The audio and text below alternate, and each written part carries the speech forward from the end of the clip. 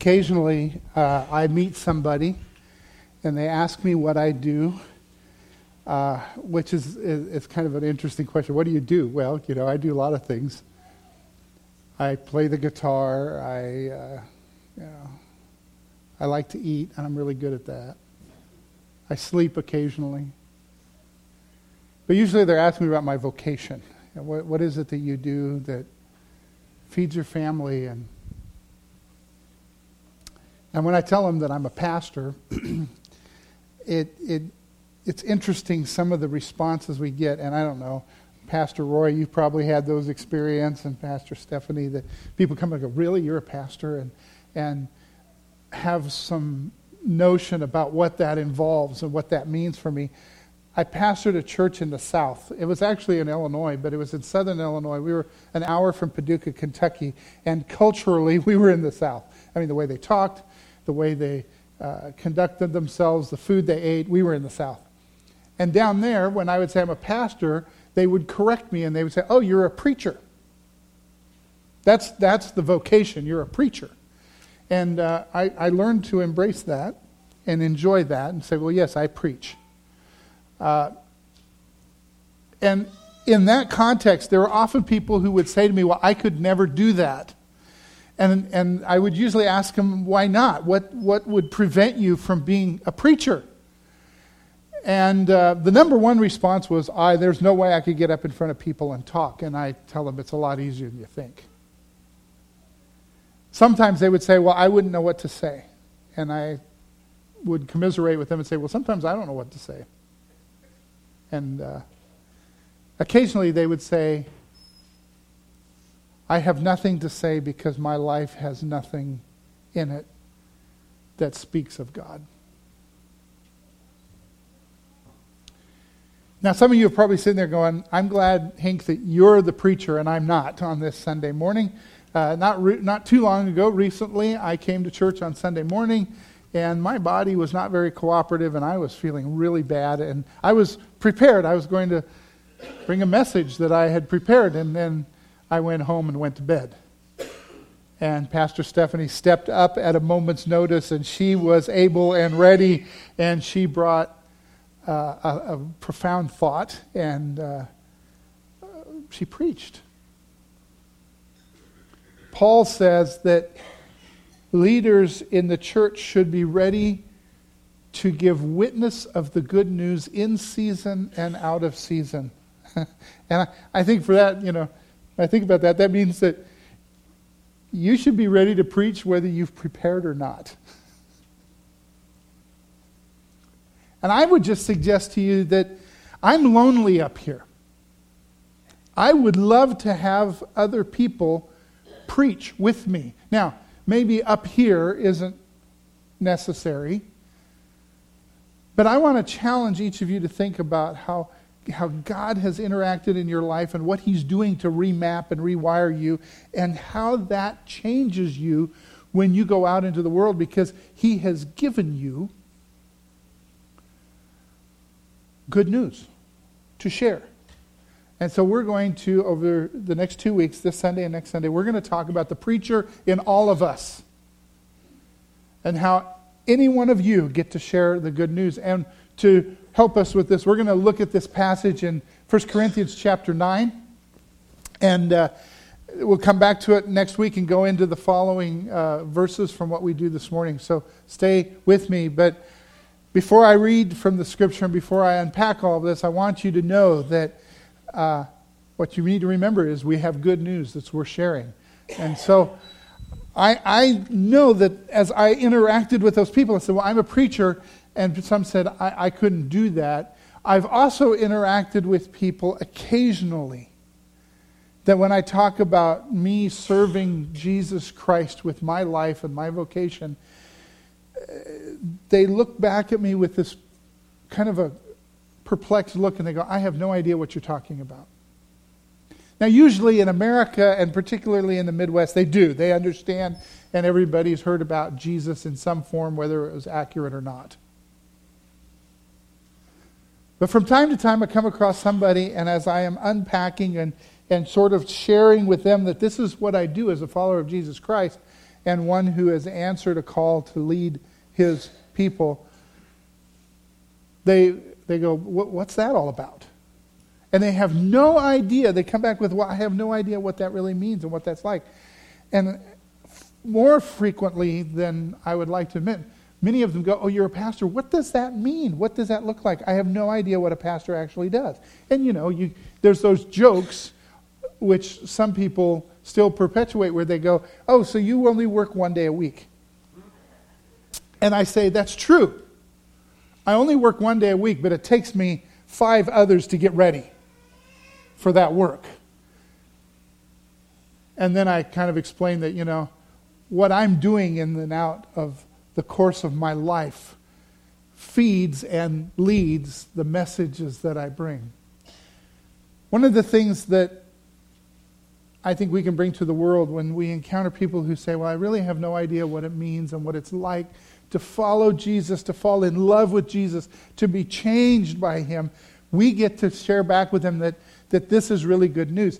Because some people say, well, is Jesus really about good news? Is that really good stuff? Because I look around and I see, I've heard this, I see when I look around that people who say they follow Jesus are not nice people. And they don't do good things. And so I've heard people speak back to me, and they usually ask a question back, and they say, well, what kind of a church are you? What's your church like? Are you weird?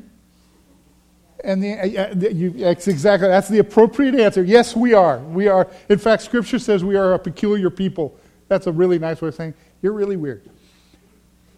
But what they really want to know is, what are you about that makes you different in a positive way?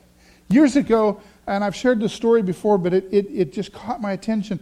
A youth pastor at our church, he was going to the gym, and he was on a treadmill working out, and a guy was on the next treadmill, and he was an executive at a business there in Springfield, Illinois. They were talking, and Travis asked the guy next to him, he said, so what do you do? He says, well, I'm an exec with this insurance company, and we underwrite other businesses, and explained what his insurance company did. And he turned to him and he said, so what do you do? And Travis says, well, I'm a youth pastor. And he says, what church are you at? And so he told them. And then our youth pastor was prepared. He thought the next question would be, well, what do you believe in? But instead of asking that question, the guy says, so tell me, what is it that your church does? What do you guys do? And then Travis started to respond and said, well, we believe, and he goes, no, don't tell me what you believe. Tell me what you do. And the guy went on to say, what you do will tell me what kind of people you are. Ooh, wow. That cuts close to home, doesn't it?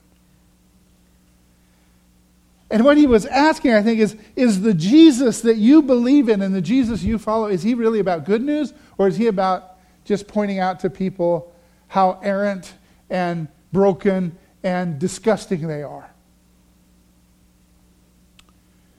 Years ago, I sat in a living room listening to some people who were giving me advice about going to the ministry. I was still in college, and over again, there was this refrain that came back from this group of people who were kind of not of our tribe. They were a little different to Free Methodists. And over again, they said, well, you need to preach sin. You need to preach sin. And finally, I interrupted and I said, I think what I need to really preach is forgiveness of sin.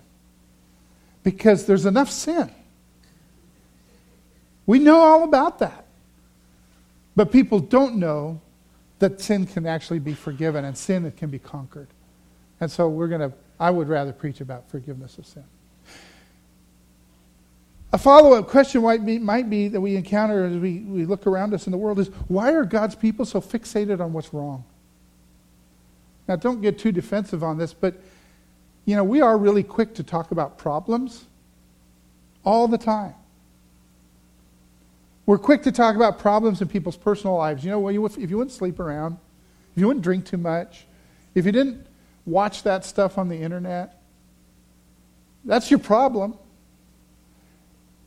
I found, and I don't know if Sid would agree with me on this, Sid's our counselor here, but People usually know they have problems. I don't need to go, that's your problem. They go, yeah, rocket scientist, thank you. They know they have problems. And we're going, I know what your problem is. So do I. People usually know what their problems are, but we fixate on the problems and we get really negative because we see the problems all the time around us. The world does too. What the world doesn't see is how problems can be addressed in the love and the mercy and the grace of Jesus Christ. Amen. And then this is I've been reading a book recently that is it came from a guy that worked with George Barna. If you know George Barna, his name's David Kinnaman. And he just did this thing where he studied all kinds of people. He did all these surveys of people who are not part of the church, who aren't really brought up in the faith, who don't agree with our belief system. And he asked them what their view is of Christians. And one of the top responses was, Christians only care about arguing. They only want to tell you why they're right and I'm wrong. And, let's be honest. We kind of do like to do that, don't we? I've been a part of Bible studies that were more about, arguing little theological minutia than they really were about how we can really follow Jesus in better ways, or how we can understand who God is in better ways. So some of these indictments are valid. And I would just suggest that there's probably nothing new about that with God's people, because the church is remarkably human and broken and frail. We are. But in the midst of this, I think, and I'm going to keep coming back to that, I think everyone who has encountered the good news, everyone then can do a little bit of preaching. Maybe not in the way I do it, maybe not up here the way I do it, but everybody could do a little bit of preaching. And so I want to look at this passage from 1 Corinthians where Paul is writing to a church that's really messed up and really broken. I love the church in Corinth because they make me feel really good about our church. Paul is talking to them, the Apostle Paul's talking about his role and what he does as a leader and as someone who is called by God. And he says this, "Yet preaching the good news is not something I can boast about. I am compelled by God to do it. How terrible for me if I did not preach the good news." If I were doing this on my own initiative, I would deserve payment. But I have no choice, for God has given me this sacred trust. What then is my pay? It is the opportunity to preach the good news without charging anyone. That is why I never demand my rights when I preach the good news. Even though I'm a free man with no master, I've become a slave to all people to bring many to Christ. When I was with the Jews, I lived like a Jew to bring the Jews to Christ. When I was with those who follow the Jewish law, I too lived under that law. Even though I'm not subject to the law, I did this so I could bring to Christ those who are under the law. When I'm with the Gentiles who do not follow the Jewish law, I too live apart from the law so that I can bring them to Christ. But I do not ignore the law of God. I obey the law of Christ. When I am with those who are weak, I share their weakness. For I want to bring the weak to Christ. Yes, I try to find common ground with everyone, doing everything I can to save some. I do everything to spread the good news and share in its blessings.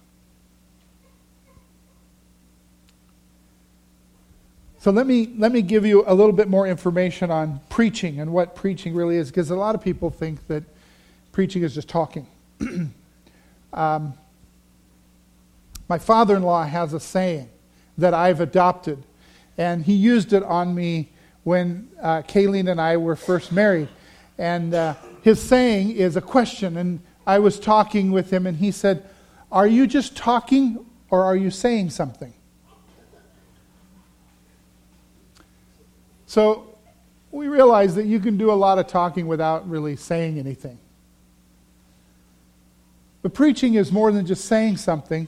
It's not quite the same as teaching. In fact, I like to differentiate it. There are some elements of preaching that are didactic, that teach truth. But really, preaching is grounded in the need to proclaim the good news. And the word in the New Testament Greek that is used to preach is to proclaim. It's to take something really good, really important, and put it out there. I remember when I was in high school and grade school, and I did a little bit of drama, a little bit of theater, and we did these operettas where we sang and acted, and the teacher that directed us, she kept saying, "You've got to project, you've got to get your voice out there, we want to hear you." And us, intimidated kids and not quite confident of what we were doing or that we would sing the right notes, and we would hold back. No, come on, project, put it out there. Proclaiming is to put it out there, project it. Get this kind of good news loud and clear among people. And in fact, there is an element of the words in Greek that says that this is to herald something. And so I looked up what it meant to be a herald. And this is H-E-R-A-L-D, not an H-A, that's a guy's name. But to herald, to be a herald. And to be a herald was really to have the role of serving as a messenger for a king, for a monarch. And so the king would say, "I want people to know that there's a new law." And so he would gather these people who were, their job was to be a herald, and they would go to different towns, and then they would say, they would get up there, and of course this was before microphones and loudspeakers, and they would get up and they would yell, and they would say, "This is what the king says. Pay attention, everybody." And people knew that if they missed it, they might break the law because they didn't find out that there was a new law. And so they would stop and they would listen because these guys had a purpose, and their purpose was to get out this message. Now, occasionally, usually that meant bad news and taxation and things like that. But occasionally, a king would have good news, and he would say, "You know what? We won the war." And send his heralds out and say, go out and tell everybody the war's over, we won. Or occasionally it would be, "We're going to celebrate. Something good has happened. I got married, or I had a baby, or something like that. So we're going to celebrate. So we're going to have a holiday." So people would also want to pay attention because, if I'm going to be taxed, not so good. But if I get a day off, that's awesome. If my son comes home from war, that's even better. And so they would pay attention. So when these people who were serving as a herald would come into town, people would gather and go, "We're about to hear something." And they'd gather around and they'd listen. And then this guy would get up there and yell, basically. Last year we had a layover in Europe as we were going to our mission trip. And we had our layover in Frankfurt, Germany. So we decided to go out. Well, we had about 12 hours there and go get a meal and walk around town. And most of Frankfurt is just a modern urban city. But there's this little square that they've preserved of all the old German buildings called the Ruin. And we went down there, and there's a lot of tourists there. We want to see what Germany used to be like, right? And there's a guy that stands there, and in Holland, from my background, we called him a Burgermeister, which is usually a mayor, but this guy was more like a town crier, and he had these tights on, and I don't know, I'd call them like knickerbockers, pants that came down to just the knees, and then tights below those, and then he had this kind of weird hat, and a frilly shirt, and he stood there like he was, giving an edict from the king, so I had my picture taken with him. And I went up there, I walked up and said, "Hey, hon," I gave Kayleen the camera, I said, "Get a picture of me with this guy." So I went up, and he was on a box. He was standing on a box. And he puts his arm around me, and he points at me as though, maybe I'm a dignitary in town. And we snapped a couple pictures, and then he asked me for a couple bucks. So he was making money on this. But this was somebody who is a caricature of how they used to do things in Germany. He was probably a herald, or some called him a town crier. The great thing about being a herald for Christ is we get to share good news always. We get to share good news always. We get to say, Christ came, He died for you. This table is about good news. Sins washed clean, body broken and resurrected. It's good news. So that's the line on preaching. Proclaim it, not just teach about it, not just, consider it, argue about it. Proclaim it. Remember, everybody can do a little preaching.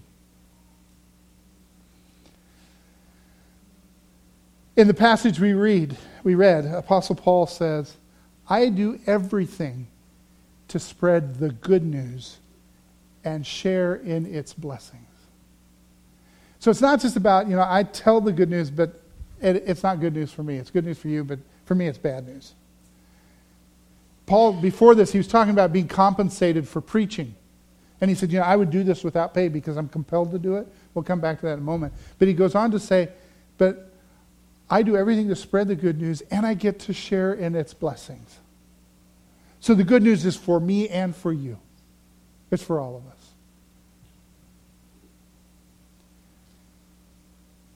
In fact, the message is so important that I will bring everything I can to make certain that it gets heard. So Paul went into this elaborate thing about talking about when he was with the Jews, he observed the Jewish law. And when he was with the Gentiles, he was freed from that, but not the law of Christ. And he went through this elaborate thing about how I'm going to go through all these different gauntlets to try and get the opportunity to share the good news of Jesus.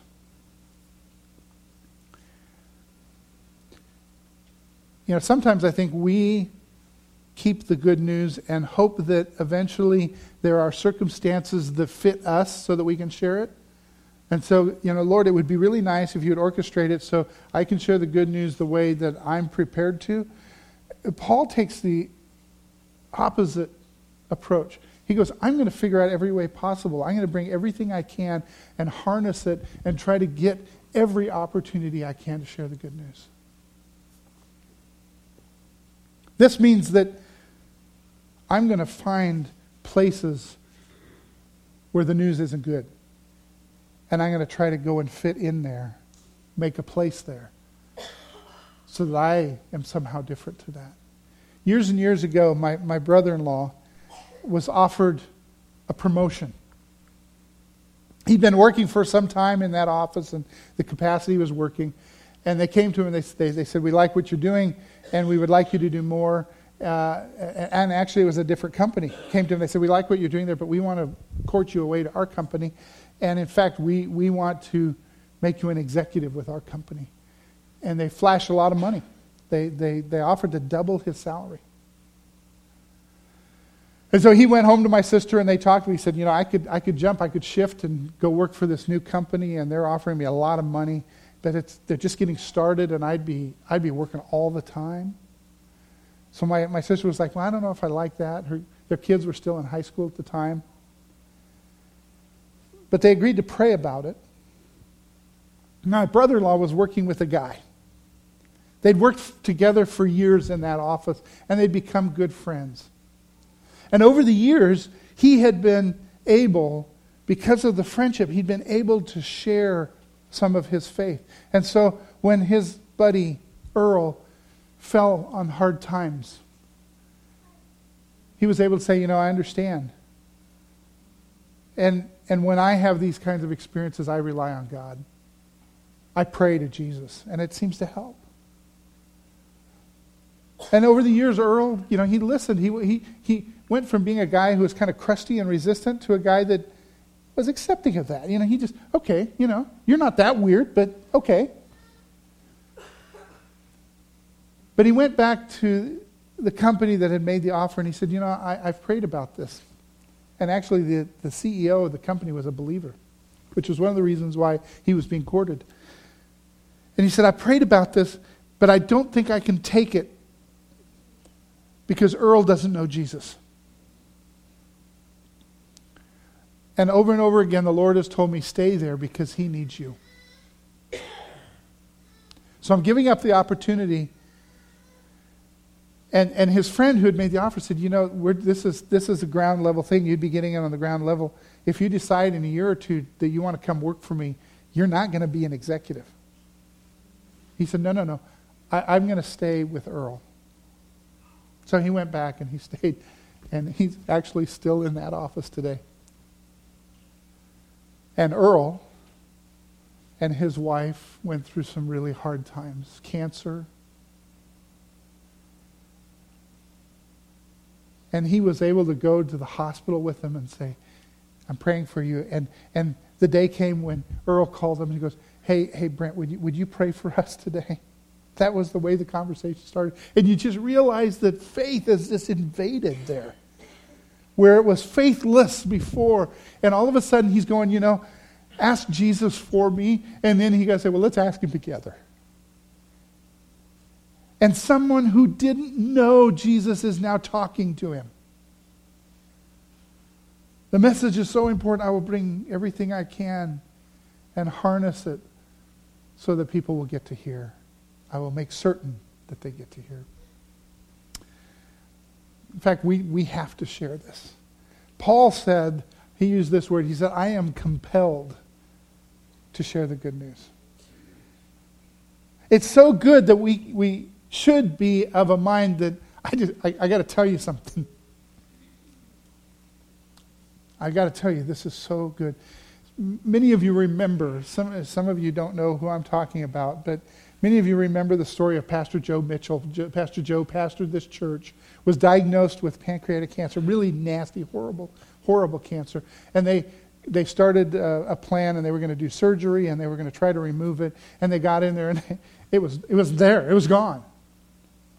And I can't explain that, and I believe in science. I don't think science is hooey, but this defies that.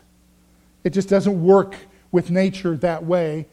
And doctors were scratching their heads and shaking their heads. Some of you know our friend Kim Martin used to attend here as pastoring up in Mays. He had MS, multiple sclerosis. He had lesions on his brain, and he was walking with a cane. And the Lord touched him, and there are no lesions on his brain now. And doctors say that doesn't happen. You don't undo those things. And we can't explain it. But I'll tell you, both of those men are really quick to tell you the story. Aren't they? They're really quick to say, I'm not like that anymore. I can't explain it. It's weird, and you might think that I'm weird, but I'm okay. I've been healed. I've been set free from that sentence. And I've got to tell you about it. They just have this vivid reminder in their bodies of what God has done. We tend to get a little forgetful. And we forget what God has done for our hearts, our souls. Paul says that he's compelled to do this, but then he also says in another place, I consider it an honor. And I like this. I consider it an honor. Like the guy being sent out from the king, when he walks into the town, they go, that guy's from the king. As our message rings true, people will begin to point and go, he's got or she's got a connection that we need to pay attention to. They have access to God in ways that we need to pay attention to. So for Earl to pick up the phone and call and say, hey, please pray for us. This is bad news. Because somehow you have spoken things that have spoken to me, and you have access to good news, and we could use a lot of that right now. Paul goes on to say, I've become a slave to all these different kinds of people. I've become a slave to the Jews, and I live under the law that I think is no longer applicable, but I'm going to do it so I can speak to these people about God. And I'm going to live among Gentiles, and I might live like them, but I'm going to follow Christ among them so that I can speak to them about Christ. When we take a team of people to Mozambique to help out there at the hospital, I guarantee you among the ladies of a team, the most unpopular thing I have to tell them is that you have to dress a certain way in Mozambique. There are cultural values at play there, and we're not going to offend them. And so I tell them, when we're with our church people, ladies, you're going to wear skirts. And there's some moaning and groaning. Really? Can I not wear my shorts? Can I not wear my leggings? In America, this is fine, and we're not going to hell if we do this. And over and over again, I said, would you do this for them? Because if you do this for them, you remove that barrier, and they will come up closer to you, and they will engage you. And we've only got a couple of weeks to do that. Would you do this for them? There's another affectation that has to do with men, and that is men who wear shorts are seen as boys. Boys wear shorts. Men in authority wear long pants. It gets hot, incredibly hot there. And I like to wear shorts. But there are times when I know I need to be heard. I've got something to say here and I need to be heard. And so I'll put up with that. And in fact, I tried to get away with this because I thought, in America we're kind of getting away from being so formal, and I don't have to wear a shirt and tie and a suit to preach. I have to wear a shirt to preach in, but not a suit and tie. There we go. That would be really distracting. But I went over there in 2012, and I thought, I'm not going to take a suit coat because it's hot. And so I'm just going to go over there and try to preach just in shirt sleeves. And so we were getting ready to go to church. We were going to walk over to the church. And I was there with my good friend João, the bishop, and he's our Mozambican bishop. And I've known him my whole life. And he comes out and he says, do you have a jacket? I said, no, I didn't bring from the United States. And so I'm sorry, kind of going, ha, ha, I'm going to get away with this. And he turned around and he went inside and he came out with one of his suit jackets. He goes, I've got one for you. And I went, when I am among the Jews, I will be like the Jews. I will live under the law, muttering to myself. You see, there are people who cannot hear things because their lives are complicated by their culture. And that's not just Africans across the world. That's people in the next aisle at Dillon's. That's people in the parking lot at Walmart. And I will be what I need to be to share with them the good news. Sometimes it doesn't take a lot. We think, oh my goodness, what a burden for us. But sometimes it takes very little just to share the good news. Remember, everybody can do a little bit of preaching. And if we do that together, we come together with a bunch of other people and we join this incredible chorus. So I want to think a little bit about this musically, that when we come and we bring the message together, the good news together, we come together in a way that our voices connect and coincide in some of the most beautiful ways. You've had the experience of walking into a room where everybody's talking and there's just this hum. There's and you can't really tell, I can't really tell with my ears, one voice from another. There's just this low hum of talking. And then there have been times when I went into a room where different people are singing or playing instruments. And I really experienced this when I was in high school and doing choir competition and things like that. And you walk in and people are singing different songs or they're playing different pieces and you just go, wow, this is just jarring. Because I got an oboe over here doing this thing and drums over here, and they're all doing, and it's jarring. But that instrumentalist is in their moment, in their place. But a person who's trying to take it all in, it's just really disconnecting. But here's the beautiful thing: because our message and our words are propelled and conditioned by the Holy Spirit, when we share the good news, they come in line and connect with other people's voices in the most beautiful ways. Now, all I can think about is when all of a sudden a director comes in and says, okay, everybody's attention from the top. And all the instruments and all the voices are on the same sheet of music. And even though they may not be singing exactly the same note, they may not be in unison, although some of them are, but others are in harmony, and it is incredibly beautiful. So your voice, when you say, this is the good news that I have found and I know about Jesus Christ, is connecting with somebody said to them yesterday or last year or will say to them tomorrow, and it's going to connect beautifully. And then there's those incredible concert moments when they go, it's incredible that you said that because I just heard this from somebody else. It must be true. It must be true. I go back to what my father-in-law said. Are you saying something? Or were you just talking? Are you singing something or are you just making noise? Well, we're going to sing something. So I'm going to invite the band to